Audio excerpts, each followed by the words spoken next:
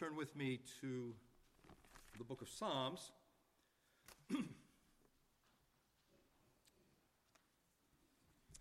I'll read verses 1 through 16. And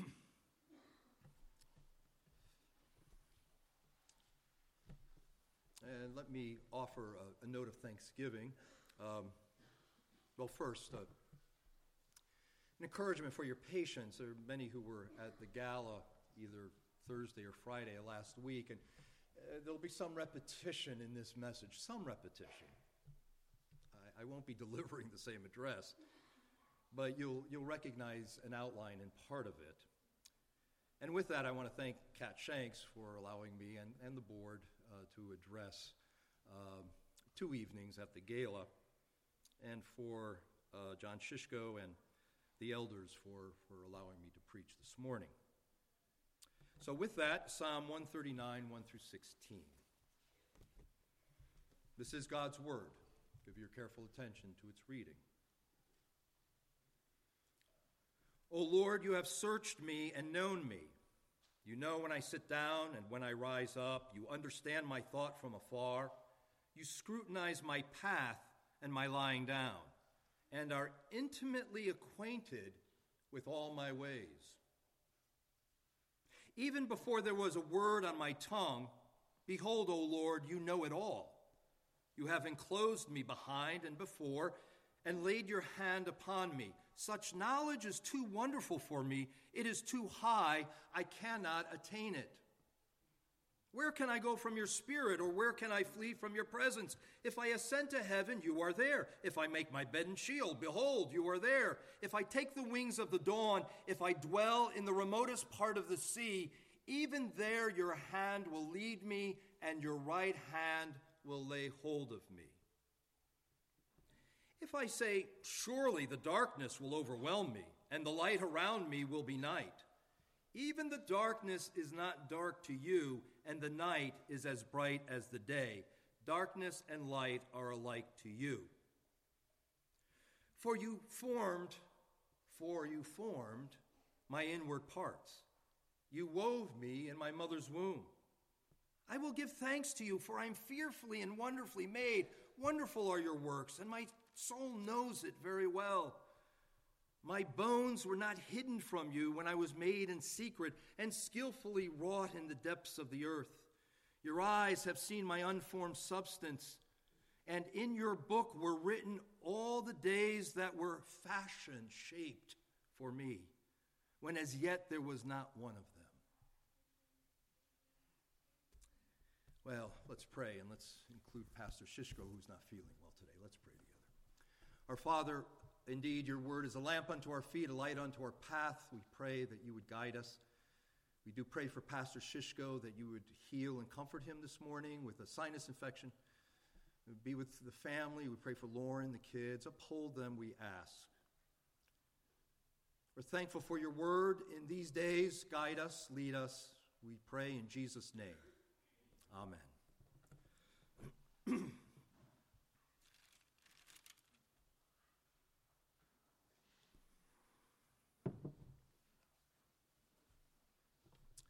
Issue 1 has been voted on with a clear majority, voting in favor, a yes. Enshrining, rather interesting language, religious language, enshrining a woman's right to choose, enshrining reproductive rights, enshrining the right to abort a child. And so the fight goes on. The fight for life, the fight to protect the life of the unborn. The fight goes on. No surprise. This morning, I come to encourage. I come to encourage you to remain steadfast in your pro-life convictions, to remain immovable in your belief that life begins at conception, to remain faithful in protecting the unborn. And whatever the case, legislation, even constitutional amendments, cannot fully answer the need, the problem, the struggle, the fight. It's up to a community of God's people.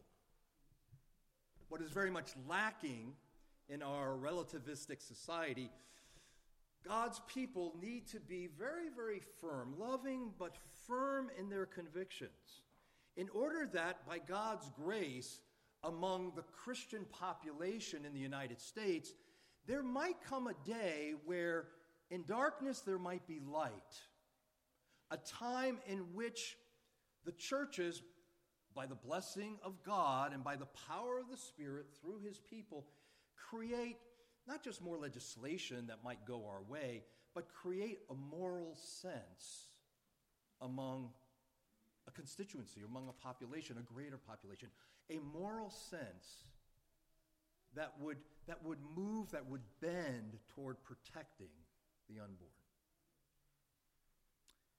And in order to do that, I encourage you this morning and draw your attention to Psalm 139. And the text this morning will be verses 13 through 16. And again, an address I gave at the gala, but there's more. This is the theme this morning. The value, the worth of human life. The value, the worth of human life, even from the moment of conception. I'll personalize it.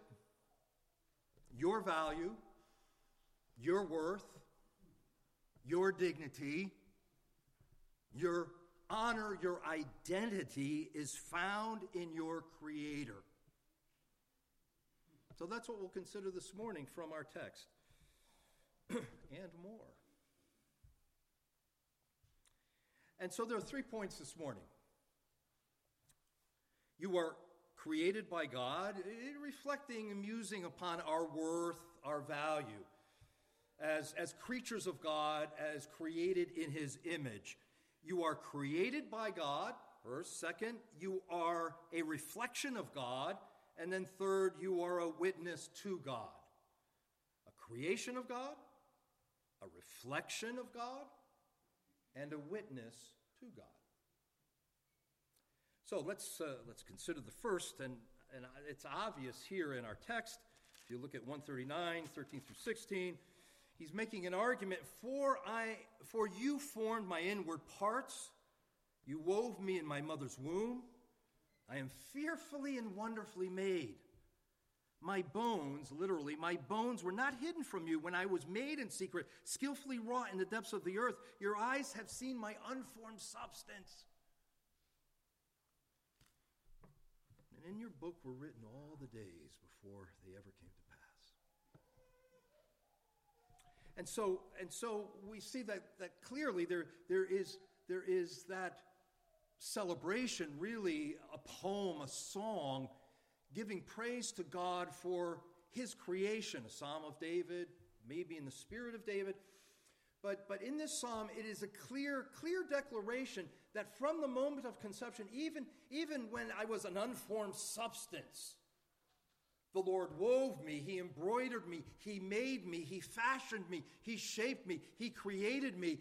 We can take this from the moment of conception. God himself creates.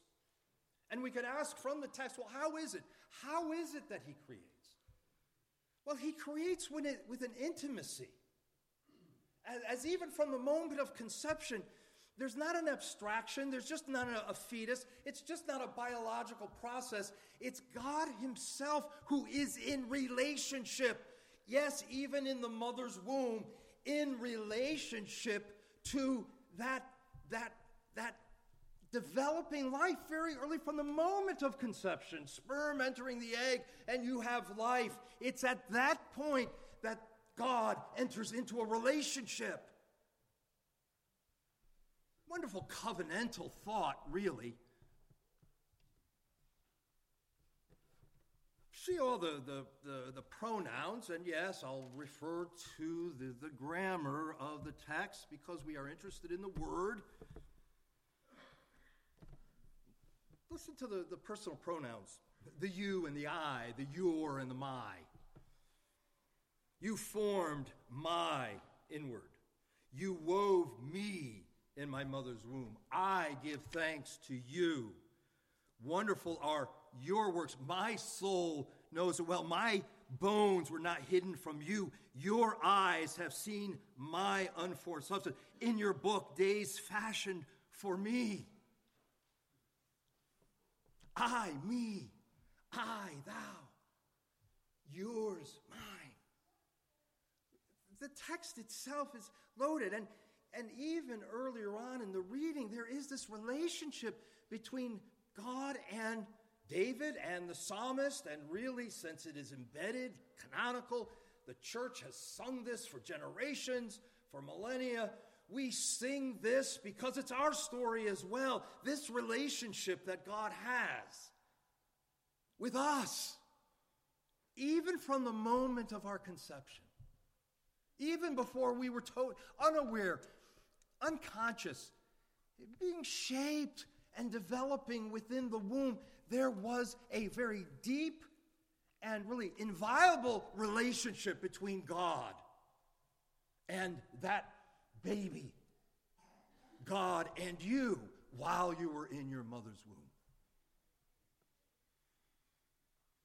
You have worth and value by virtue of God creating you. There's an intimacy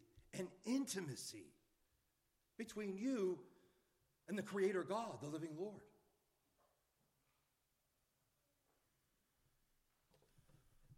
You, my, you, me, I, you, I, thou, your, mine, you, my, you. And then in verse 18, when I awake, I am still with you. Isn't that a wonderful relationship? Something good to reflect upon, eh?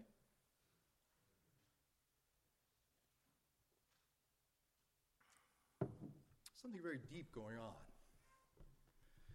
Yes, even the metaphor and the depths of the earth. This is a similar pattern, by the way. Just draw your attention that we are created by God, and created by God with an intimacy. There's this possession. It's just not, well, you can't escape God. We see that. He is present everywhere, and He knows everything. Even before I speak a word, He knows it. But there is this claiming, this wonderful relationship. We could say a covenant relationship, a relationship of steadfast love, unfailing love, even from the moment of conception. This pattern in creation. God creates light, and then what does He do? He creates light. Power is where He creates light, and then what does He do? He sees the light, and then He declares it good. He creates and He sees. What do you see in this text? It's God weaving, embroidering, making a tapestry, creating this babe within the womb. And then this emphasis on seeing. He even sees my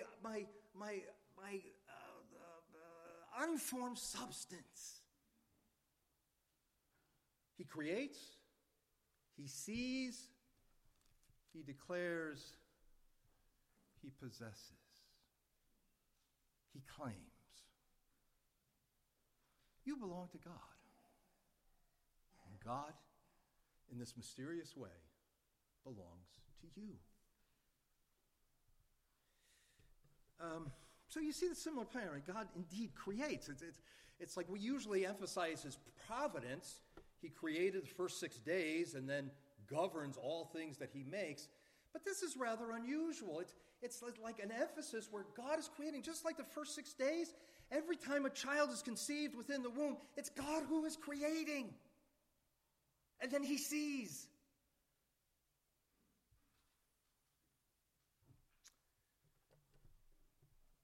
And I should say, and I'll just for your meditation, I won't develop this, but you see in this poem, in this psalm, verse 13, there's kind of like this transition. It's almost like a sonnet. It's not a sonnet, but almost like a sonnet. There's a transition that takes place, and you see it.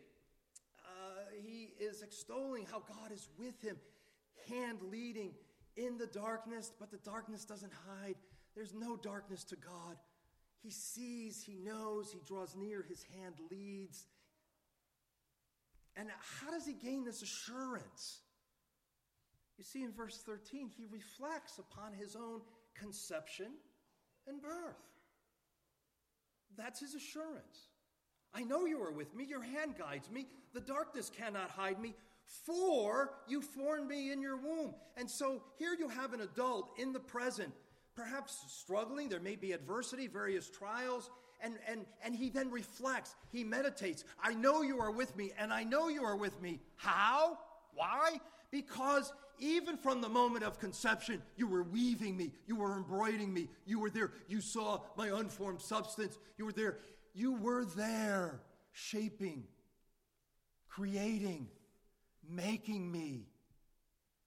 And so I know that wherever I am and whatever I do, in heaven, in Sheol, whatever forces I face, whatever darkness that I am in, I know this, that you are with me.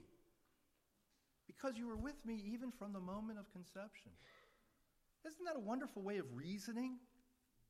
People of God, isn't this a wonderful way of consideration?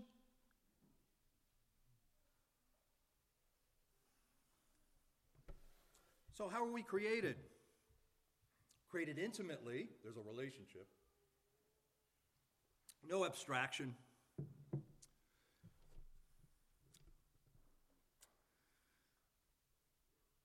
How else in the text? And I'll kind of speed along. We do have 3 points. So how has God created? He's created you with beauty. And again, I won't spend a lot of time. The gala, I thought I did. You see in verse 13, you wove me in my mother's womb, wonderful imagery, weaving. And then it's developed in verse 15, when I was made in secret and skillfully wrought, that is embroidered. It's like a tapestry. God as artist is making, but it's just not like in a lab biologically.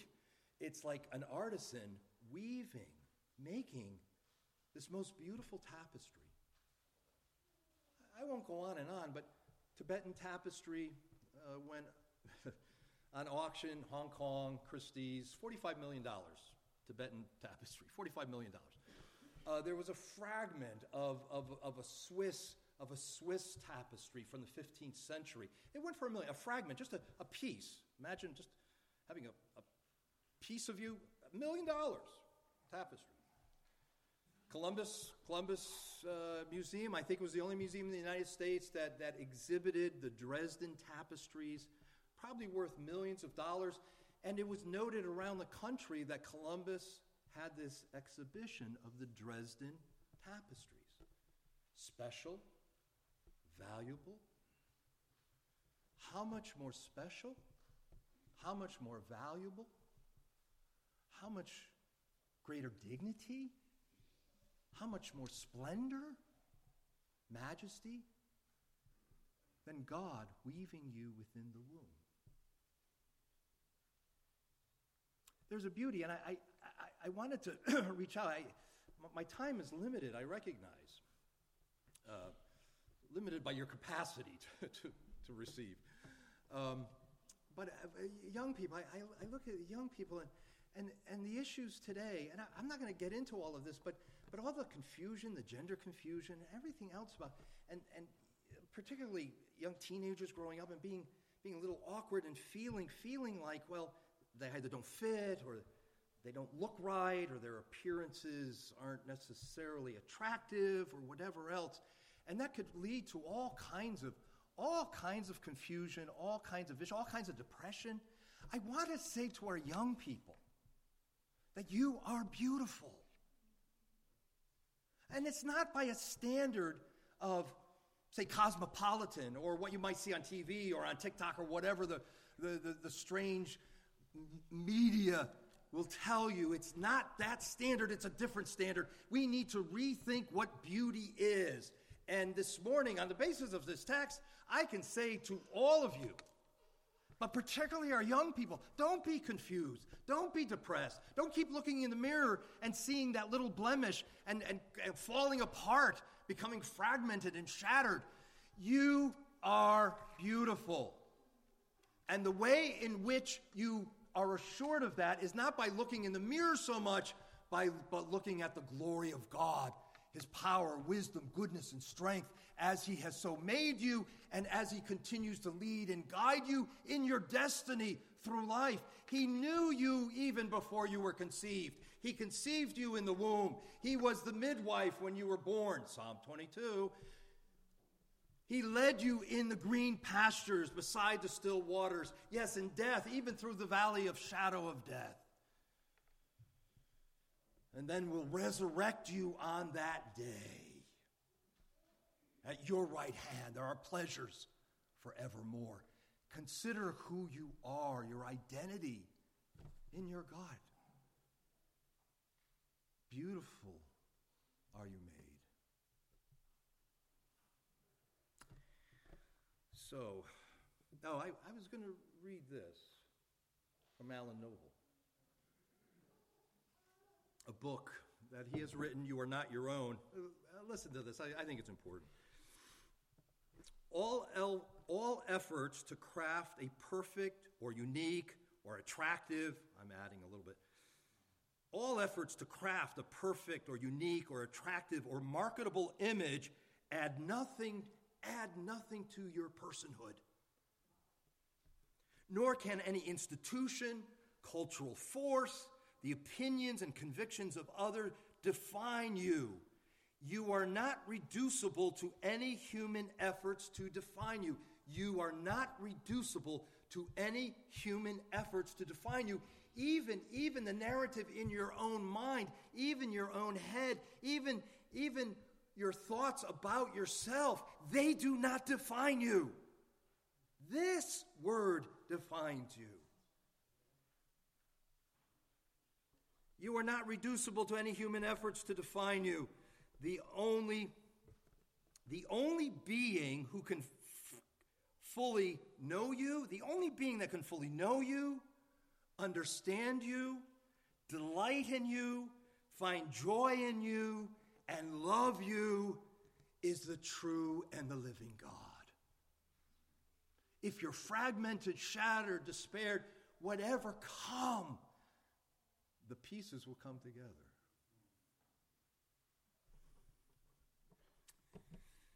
So, how are you created? Intimately, with beauty, and I have to say, and I'll be even quicker, hopefully, with this, with mystery.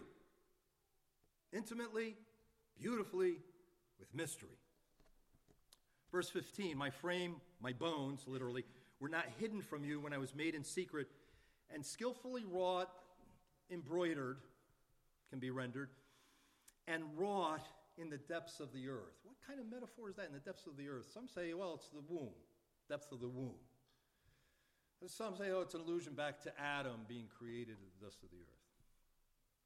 Possibly, and this is just speculation on my part, I'm wondering if this is not some subversive poke at paganism and the various ideas of the earth generating life. No, the earth doesn't generate life. No goddess, no pagan goddess generates life. There's no theogony in some cosmogony of paganism. It's God who creates life. And maybe this metaphor is being used subversively. Yeah, even in the depths of the earth. Yes, in the depth of a womb, secretly, hidden where you can't see it. Yeah, maybe connected with Adam, the original creation, but subverting any other thought, any other pagan thought. God creates you. What the natural eye can't see, the Scripture gives us light.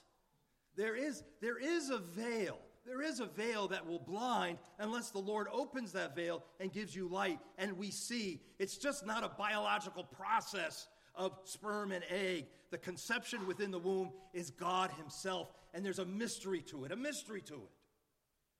using such a metaphor in the depths of the earth. And then that destiny. The pagans used to have this idea in antiquity that the chief god would hold the tablet of destiny. It's God who writes the tablet of destiny, the true God. And it's our destiny. Even before there was a day, he knows it.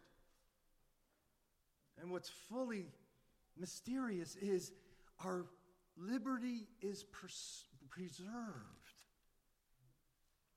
He knows our days. He has fashioned, shaped, like he fashions and shapes us in the womb. So by his word, written on this time, he fashions our future, our destiny. Our being shaped within the womb is connected. There's a correspondence with our future because it's God who shapes it. And what's mysterious is our liberty, our freedom is preserved in all of that. This is not a determinism. He is sovereign. He indeed decrees, ordains, really fashions and shapes. But in that fashioning and shaping, and here's mystery, I can't resolve it, is our liberty to make a decision. But once we make a free decision, we look back and we say, oh, lo and behold, it's God's will.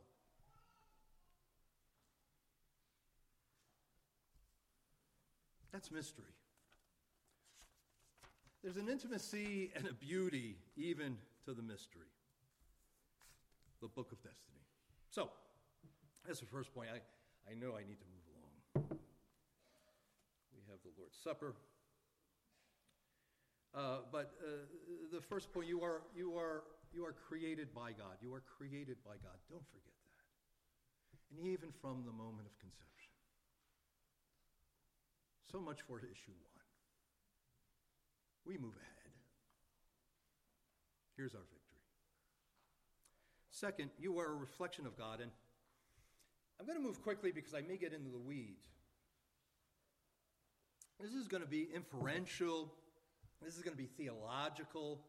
This may be a little bit more challenging, stretching. We have sung throughout the service, we have prayed throughout the service, God, Father, Son, and Holy Spirit. We believe one God, three persons, and each person is absolutely God. It really is a mystery. And classically, and from the Scripture, we make this declaration, this truth, that the Father is neither begotten nor does he proceed. The Son is eternally begotten. It's important. The Son is eternally begotten. And the Spirit infinitely proceeds, eternally proceeds from both Father and Son. But each person of the Godhead is fully God. Yet there is a distinction between Father, Son, and Holy Spirit. Now, if you think about that outline of intimacy, beauty, and mystery, consider the Father begetting the Son. There was never a time when the Son was not. Jesus, as the Son of God in his deity, always was and always will be fully God, eternal, equal with the Father. Power, glory, majesty. But we understand that he is eternally begotten. And what that says to us, what the difference that makes, and the really the truth that we can rejoice in, this is not abstract theology, is we say that God is the fountain of life. God is not static. He's not Allah. He's kind of up there, kind of determining everything. God is a community, if we could put it that way, in the Godhead, Father, Son, and Holy Spirit, and the Son is being eternally begotten. God is the fountain of all life. There is always a dynamism of life. There is always a fertility. There is always an abundance. We can say there's always a fecundity within God. The Father continues to beget the Son eternally, and that is life.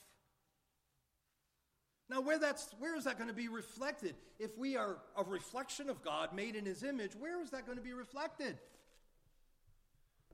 It's kind of like the sun. Have you ever seen a picture of the earth like compared to the sun? It's like this little dot with this huge disk.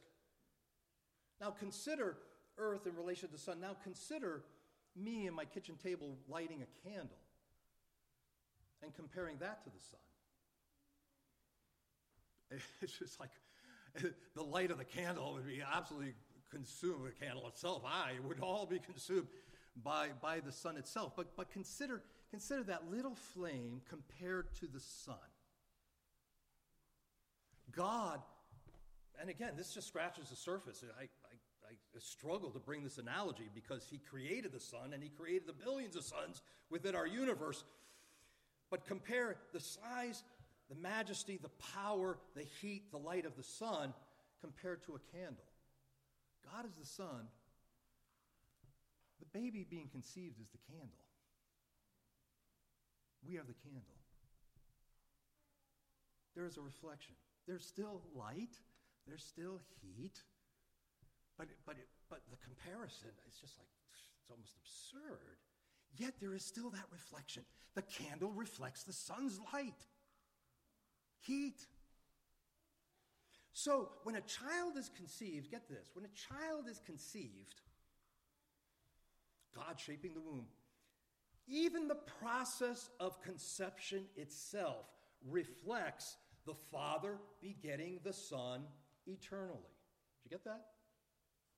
The process of conception itself reflects, is the image of the Father begetting the Son and the Spirit proceeding from the Father and Son, infinitely, eternally, where we temporally, in a moment of time, are begotten. Son is begotten, never a time before, never a time after, eternally, infinitely, being begotten by the Father. And we, in a moment of time, are begotten in the womb. I'm going to say this, the very process, and think about this, it's worth meditating upon. The process of conception itself reflects the living and true God as he relates to himself within the Trinity of persons, within the Godhead. And the difference that makes is how he creating you to reflect himself. Indeed, we are coram Deo. We live before the face of God, but we are imago Dei. We are also made in the image of God. And we ask, well, what is that image? It really begins from the moment of conception when we reflect the relationship between the Father and Son in the Holy Spirit. You have much worth. You have much value. God loves you. As he loves the Son, he loves you. As he loves himself in the Godhead, in that Trinity of persons, in that wonderful fellowship and communion eternally and infinitely, he loves you in time and space, even in the womb.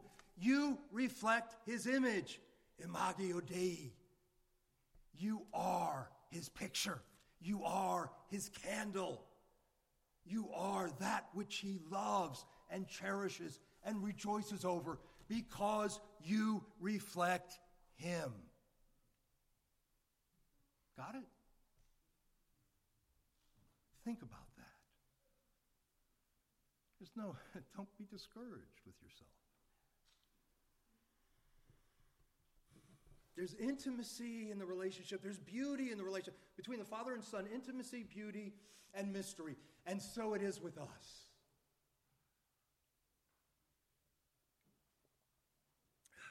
I say God loves you.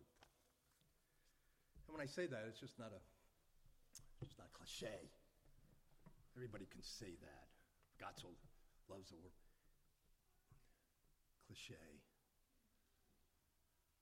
Unfortunately. But I can say God loves you because there's something very deep going on. Even from the moment of conception, you reflect him. You are imago Dei. You are the candle. And he loves you because he loves his own image. Third and last. Indeed, we are created by God, we reflect God, and we are a witness to God. And what I mean by that is we witness a conception that is really beyond all conceptions, a conception that is supreme, the conception of the Son of God. If you read Psalm 139, and just the text that I read, 13 through 16, and consider that one who came, the God-man, Jesus. What does the angel say to Mary? What is conceived within you is by the power of the Holy Spirit. The Most High overshadows you. Depth of earth overshadows you. Consider the intimacy between God and Jesus, the Father and the Son. Consider the beauty. I'm kind of skipping along. We could take time to unfold that. I won't. Consider the mystery, even the mystery of his destiny. Conceived by the power of the Holy Spirit, the overshadowing of the Most High. Being born, not esteemed by others, like a root out of parched ground. Living, dying, and atoning death. All things are finished in his death? What? An atoning death? A death to redeem? A death to deliver, to forgive, to justify you? Risen again, that every knee shall bow and every tongue confess. Talk about splendor and beauty. Splendor and beauty in your Savior. Simply behold him this morning. Simply behold him as he's given to you in the Word. Simply behold him as you can think and possibly imagine his glory now at the right hand of the Father. Talk about intimacy. Talk about beauty, majesty, splendor. Talk about mystery where he comes to you. He comes to each of his churches. He comes to each of his children. He comes to each of you. Talk about mystery, a destiny fulfilled, and your destiny fulfilled in him. For what is true of him is true of you. If he died, we die with him. If he's raised, we're raised with him. If he's seated at the right hand, so are we, in principle. If he is the embodiment of a new creation, so beautiful, majestic, and mysterious in his resurrection and ascension, so are you, united to him. Isn't that worth praising?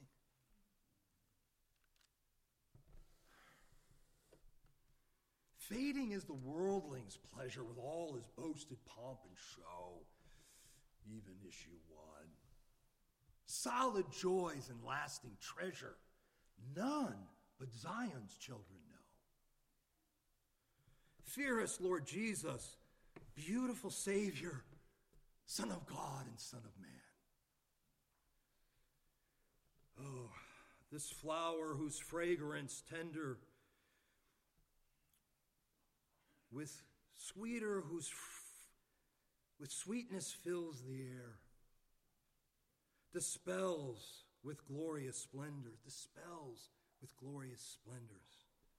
the darkness everywhere, saves us from sin and death. He saves us and lightens every load. Praise God.